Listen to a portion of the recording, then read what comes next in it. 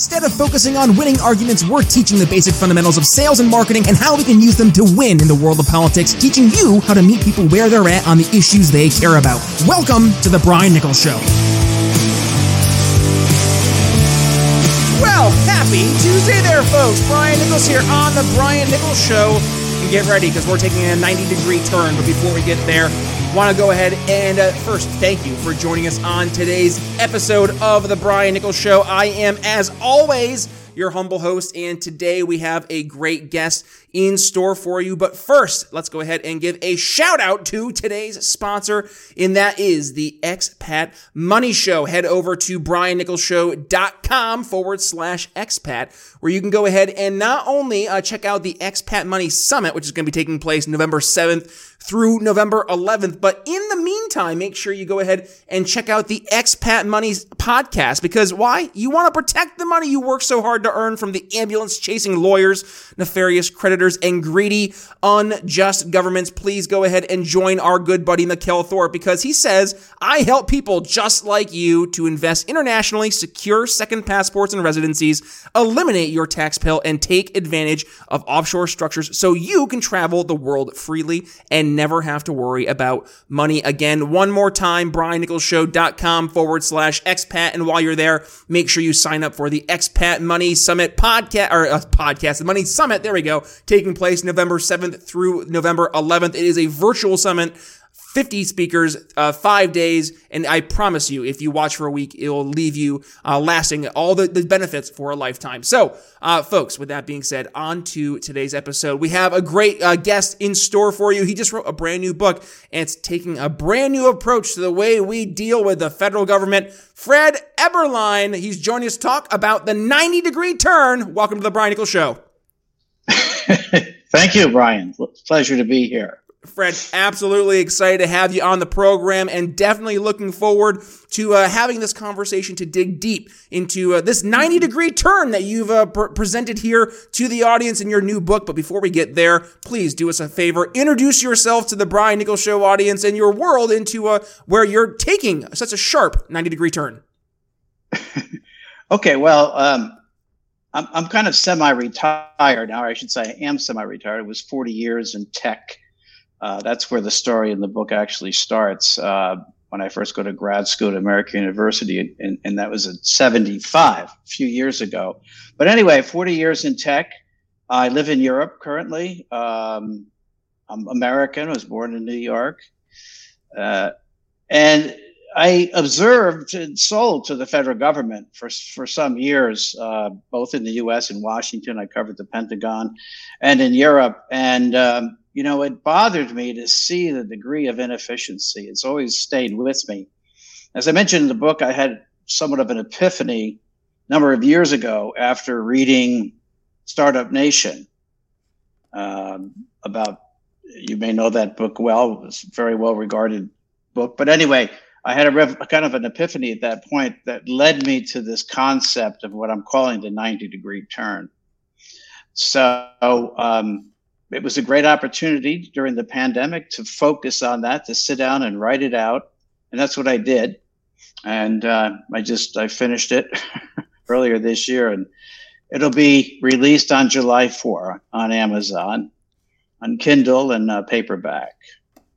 Let's talk about what a great, and here, as soon as I can get my actual screen to work. Here we go. Mm-hmm. Sorry about that, Fred. So let's talk about the actual 90-degree turn, because what we're discussing here is fundamentally a different way of funding the federal government, and you're doing so almost by, and I don't want to spoil the book, because folks, please go ahead and make sure you get your copy July 4th. But let's talk about this idea, and let's talk about, I forget the exact terms you use, but it's almost like a heat index of what the average sentiment on the specific issues that your average person is facing. You use Amazon as the example. If Amazon can do this figure out what their customers want, why can't our government? Yeah, well, let's face it. The founding fathers did brilliant work, but they didn't have the insights and the tools available to them that we have today. Thomas Jefferson made this point not long after the Constitution was signed, that it wasn't really addressing the future. So we have the tools today. And the idea here is simply It's very fundamental. It's like, let every American directly report their needs.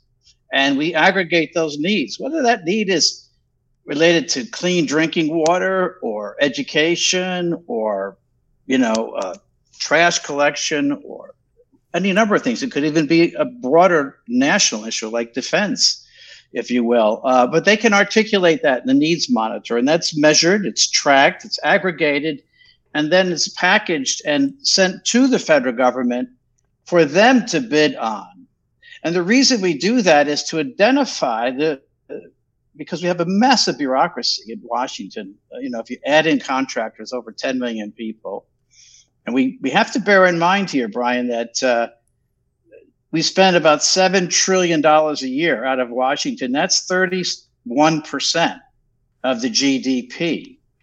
So calls for just summarily cutting out certain agencies and departments, I think, can be very destructive. So this approach is a filtering. It's what I call bottom-up separation, where we define the needs, aggregate the needs, are defined by every citizen. You don't have to participate. It's apolitical. We look at issues. You want clean water? Fine. What's the problem today? Do you have any solutions in mind? What have you? People write that down, and it gets aggregated. And then the government, Washington, bids on that, so to speak. And then we can identify what areas of the federal government have the resources that people want. So it has the second key benefit to the needs monitor is this, what I call bottom-up separation, where we actually filter out the resources, the assets of the federal government, and align them with local needs. So it won't be perfect. It's a philosophy. The site hasn't been developed yet, but it's an outlook for aligning. We do that in business, right? Always want to align with your market and your client. So here it's the federal government, really the massive bureaucracy they have there, and a lot of good resources, a lot of redundant resources, a lot of inefficiencies, but we begin to filter it out and find out what people really need, and making that association between local needs and federal resources, and then remanaging or repurposing the rest, the stuff that's not needed. So that's just one idea in the book. Not perfect. It's an outlook. It's a framework. Right. But I'm a big believer in iterating. You take an idea like this and you start working at it and you iterate. But one thing is clear today, and that is we have a big problem in Washington. The spending there is totally out of control. It's totally out of control. I did an analysis, and I think it's probably conservative at this stage, but imagine for every dollar spent by the federal government, we get less than half a penny of value. Okay? That was just, by the way, one metric in that calculation, or one example, I guess, case study would be the healthcare.gov. I mean, here's a website that cost at the time it launched with bugs over $600 million. And as someone in tech who built websites, 10 million would have been more than enough for that service. To date, the taxpayers probably paid close to $2 billion for that website. It has to be the most expensive in the universe. But we've done that. And I saw that in Washington. There's not a lot of consideration about getting, a good return on investment. It's all about spending the money, and particularly on political matters like the Affordable Health Care Act, which, it's fine. I'm not criticizing that, but it's the mechanisms, the way government goes about doing these things that are hugely inefficient. I call it the value gap in the book. And if you I say the value gap is around 99.5%.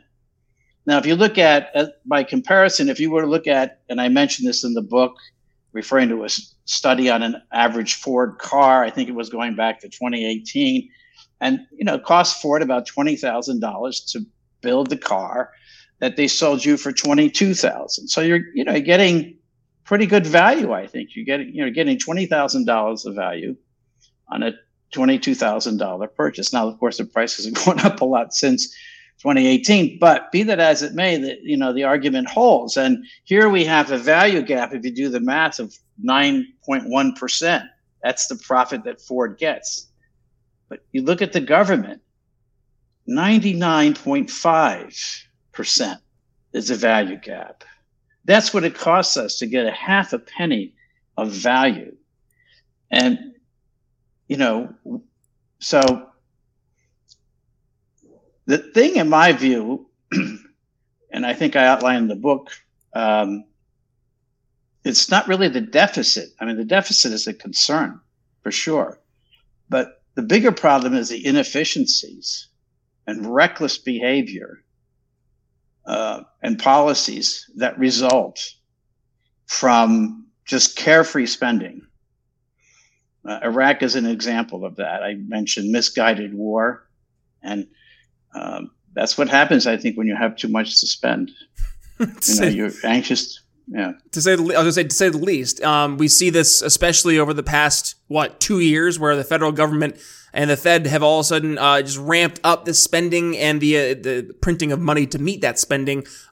Exponentially. I think we just saw the most money printed over the past few years that we've seen in decades, if you were to combine it. Yeah. So the fact that we're at that point right now as a nation, people are waking up to it, and not only to see that, it is an issue, but now they're feeling it, right? They go to the grocery store, they realize that they're not getting as much in the grocery store cart as they used to, but they also go to the gas station, and all of a sudden they're seeing the $5 plus for a gallon of gas on the big ticker, and it scares them. So let's give them a real tangible solution. And I think that's what you're trying to present here. And if you would, Fred, give us the outline. How does this go from being great idea in your book to actually putting this into action? Well, a lot more is needed because right now it's just a blueprint, Brian. It's just an idea. It's a theory, and some don't even like me calling it a theory. So you can call it a concept or an outline. But I don't think it's that difficult. I mean, going forward, it wouldn't be, I don't think, so difficult, having been in tech and having a secure open source web platform that does what I've said in so many words, collects the needs in a sophisticated way, right? And a political way. There's no field for party affiliation. That's what kills us, by the way, I think, as Americans. We cannot have a dialogue about anything substantive because it always starts with a D or a P or something next to your name that, is an instant label that kills that. I want to go back, as I mentioned in the book, to, was it Isaac and, come now, let us reason together. Yep. Saith the Lord. Let us do that as, American citizens. Okay, I have a water issue. You have a water issue. What do you think the solution is, or whatever? That's a dialogue, and that can result in productive things. We see that in business all the time, and normal interactions. What's what you have to do in government because parties just killing us. Well, parties are killing us, and they continue. They continue the conflict, because once the conflict goes away, then they go away. So to your point, I would say one of the biggest hurdles you're going to face is those two parties to begin with, because they're not going to want to actually see the problem solved. No, this is a direct threat to anybody in Congress. In my view, I mean, I said a lot about inefficiency, and I'm making many examples of that in the book, and bureaucracy, but I don't blame the civil service as much as I blame members of Congress. Okay, they're for their campaigns, taking donations, huge amounts of money. And we know how that works. You take that and you pay back the people that got you in office. I give reference in the book to a study done, I think it was in 1973, by David Mayhew at Yale, where he recognized a diminishing turnover in Congress. And that's only gotten worse. We don't have competition there. If I'm a big pharma, I'm going to bet first on the winning horse, not on the up-and-coming prospect. And so money tends to go to the people in power, and those people, looking at the bottom line, I would say almost all of them are doing a terrible job. I mean, when you have a strategic objective from the Treasury saying, back in 2013 about the payments for insurance, it's unemployment insurance, excuse me. They're reporting to Congress that for 14 of the last 17 years, over 10% of that money has been lost, mostly to fraud. And for Congress to do nothing about that, to me, is just, you're finished, guys. And of course, we see it today. How much of the CARES money and the like has fallen, in that same category, has gone to fraudsters. Many of them outside America, by the way. It's not even our fraudsters. It's probably more like Russian and fraudsters. So to see that happening, I mean, it'd be like being on a ship, Brian, and they say, everyone knows about the leak, but the captain won't admit it, as the ship is like. So we have a similar thing in Congress, and I just, it's unacceptable in my view, and it's, the arguments are there and the data. Yeah. Well, let's talk about really quick. But go ahead. Yeah, go ahead. Sorry. No, I was more so going to ask because I think this sounds like a good next step for like a logical conclusion for how we can take from where we are to where we can go. Like what's the next possible future, right? And one of the things that I think we see, especially right now in the era of COVID, I think COVID really helped people reframe the way they approach issues, is that you want to have more of an autonomous locality, a state, your locality, your township, your village, your city, wherever it may be, because then you're not impacted by the very top of the food chain every single election by every single policy. Sure. And if you change the mechanism by which you're funding those policies, inevitably it should change the policies themselves. So let's talk about the means to actually get, I know we talked about the heat map, if you will, the means of figuring out what the average person wants, but how do we actually get it to moving to a means where you're actually having dollars follow these pain points from the state and localities, but also leveraging the federal government? And you mentioned the areas that it does have the budget, the areas that it can help where states haven't had the chance to maybe pick up the pieces budgetarily speaking. So talk to us and outline how that would look. Yeah, well, please interrupt if I'm not answering your question, because it can be a bit tricky. But fundamentally, the way I see this, again, is at a local level, we're organizing requirements based on needs from everyday citizens. And then those are packaged into requests for proposals that go to Washington. So it's not Washington, which is typically the case, producing it and sending out for bid. It's the other way around. And the reason for that, again, is for filtering this bottom-up separation, for filtering out what's needed and what's not. You'll find when you do that, I'll be willing to bet a lot of redundancy. In my days in Washington, I saw a great deal of redundancy. Yep. Even with contractors doing the same work as their shadow. And this wasn't the kind of redundancy that you really need. Sometimes you do need it with particularly secure matters, and managing nuclear spent fuel and things like this. But no, this was just for the sake of spending money. That's what Washington's about. And the problem is that our politicians, and the real epicenter of the whole problem is, at least in my view, and as I describe in the book, fundraising-centric politics. That's what kills it all. And that, in my view, the complexity and the size and the unwieldiness and the bulk of government are all camouflage. They're layering of sorts, and we would use that term in money laundering, but they're camouflaged to Congress. It's much easier for me to strike a deal with DOD on a contract for Grumman or whomever, in today's environment. Nobody needs to know about that. It's, slid in on some bill somewhere. And now, I just paid my debt back for getting reelected and so on and so forth. So, when we see 2/3 of Congress, 2/3 taking donations from pharma, that was the last election. 2/3. This is not a Republican Democrat. It's, almost everybody. I mean, that's a super majority, I think, isn't it? 2.6 billion, I think, invested by banks.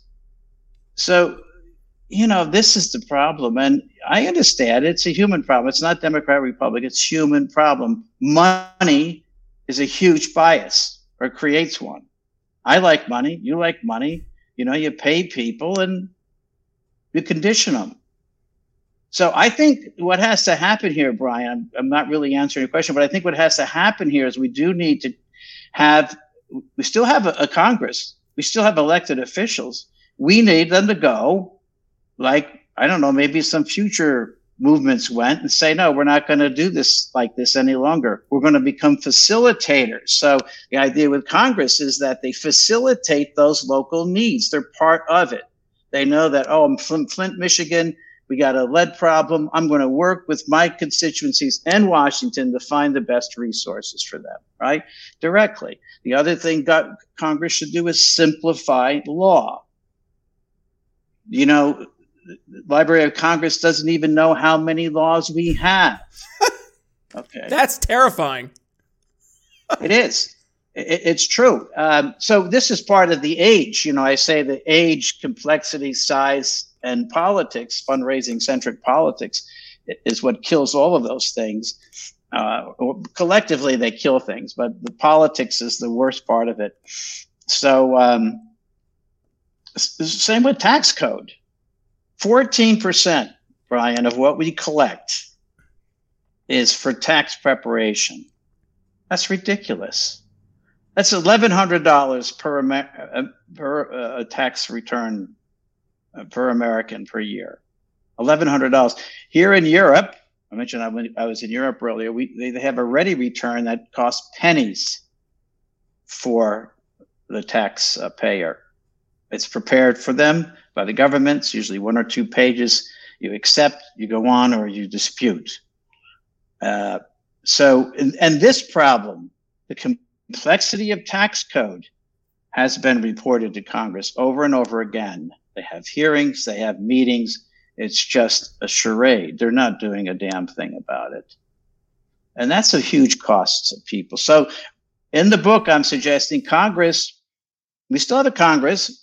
You've proven yourself completely incapable of managing money effectively. So we're going to take that away because you're to a point of really, you are being dangerous. So, the states, some of them are not more efficient, frankly, than the federal government, but they're smaller and the damage is localized, not national. So, and by the way, the alignment is about aligning with everybody. So if I'm from New York, I want to know what people are saying. I should be on top of those metrics and understanding what the issues are and who in Washington is addressing that. So it's a much clearer connection between needs and resources. And that, at the end of the day, Brian, brings value. And that's what I believe we ultimately need to do, is return value to government. I don't expect the same level of value that I would get in private industry, but maybe half as much value. Please, something better. That's all we're asking, is a step in the right direction, right? Well, folks, obviously this is a great chance for us to re-examine the problems we see as it pertains to, yes, the Leviathan that is the federal government and the funding mechanisms that we have in place. The 90-degree turn, it definitely will be and could be a great chance to re-examine things. So if you want to go ahead and pick up your copy, July 4th, Independence Day, is where folks can go ahead, or when folks can go ahead and grab it. Fred, where can folks go ahead and grab it? It's on Amazon. Just go to Amazon. The 90-degree turn. We'll have it in Kindle and paperback. Perfect. Kindle and paperback. Okay. Yeah. Cool. I leave my email at the end because I really like to hear from people and, to the, best extent possible, build on this. It would be cool, to your question, Brian, to actually go forward and prototype. Yeah. Something like the needs monitor. So maybe we can do something on that. Absolutely. But, and what was the best way to contact? You said you had an email there. Where can folks reach out? Well, yeah, they can reach me at the name we see here is jbfred.eberlein@gmail.com. jbfred.eberlein. And I put that in the book. And I don't have a website yet, but if it makes sense, we'll certainly build one in due course and iterate through this process.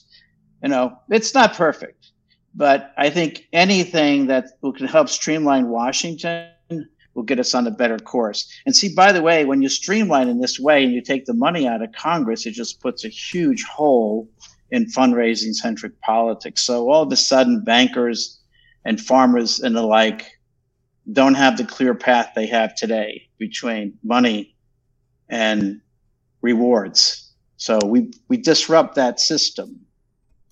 Yeah. It's never going to be perfect. It's never going to be perfect. Maybe there comes a time, 50 years, where we have to go back to more of a central government. But we're 50 states, and we can be lean and decentralized. And that's what I'm advocating. So.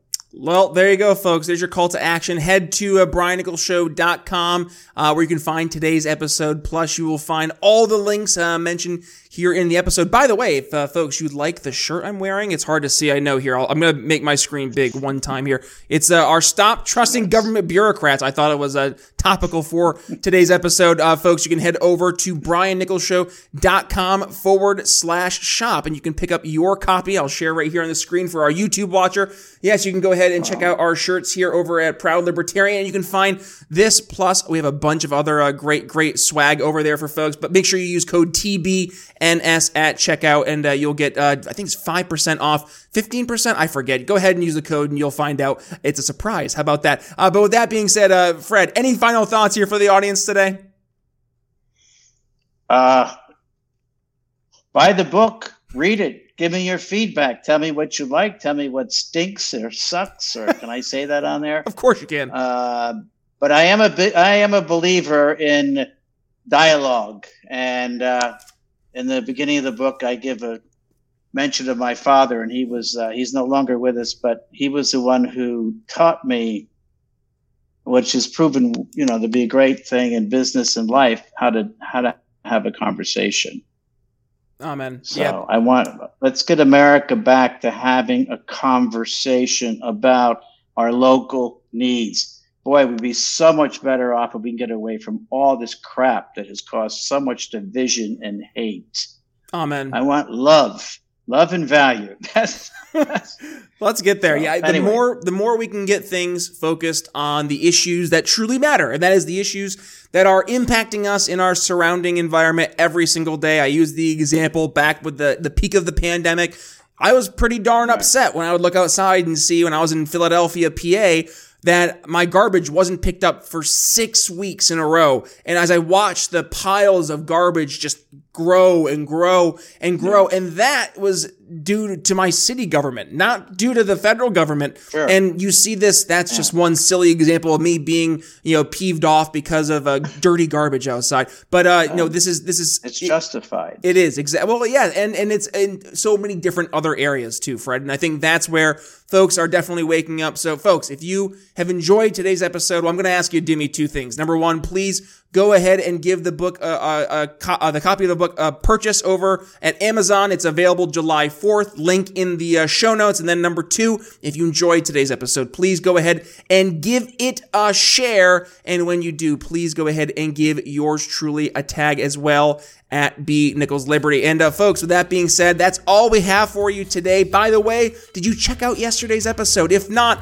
well, please make sure you head over there. I'm going to include it right here below because I'm going to show you how you can get paid in crypto. That's right. If you have an employer, you can get them to pay you directly in crypto. Want to find out? Our good friend Paul Bradley from GetHedged.io joined us to discuss that. So again, I'll include that video right here below. And otherwise, if you're here on the audio version of the program, surprise, we have a YouTube. Make sure you head over to briannicholsshow.com where you can find today's episode, and you can also find the YouTube version of the program. Give it a subscribe and make sure you do that. Hit that little notification bell so you're not missing a single time we go live. But with that being said, it's Brian Nichols signing off here on The Brian Nichols Show for Fred Eberlein, the 90-degree turn. We'll see you tomorrow.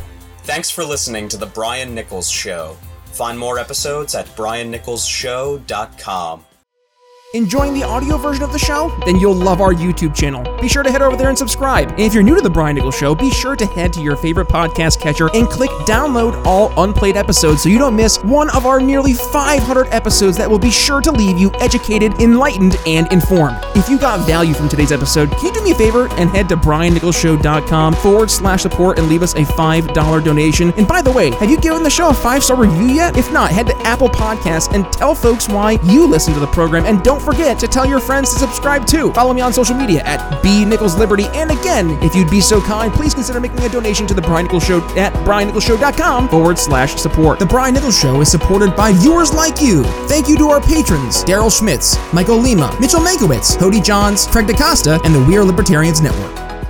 Faced with an uncertain future, many business owners and technology professionals don't have the time needed to invest in their business technology strategies, and as a result, they're afraid of their technology getting outdated and putting their company and customers' information at risk. The digital future is already here, but with all different choices in the marketplace, it's difficult to know which one will be the best fit for you and your strategic vision. Imagine having the peace of mind that your business is backed by the right technology investments that are tailored for your specific needs. Hi, I'm Brian Nichols, and I've helped countless business owners and technology professionals just like you, helping you make informed decisions about what technologies are best to invest in for your business. Voice, bandwidth, cybersecurity, business continuity, juggling all the aspects of business technology is messy. Let me help. Head to briannicholsshow.com/help and sign up for a free one-on-one consultation with yours truly to dig deep into where you see your company heading and how we can align your business technology towards those goals. Again, that's briannicholsshow.com/help to get your simplified business technology started today.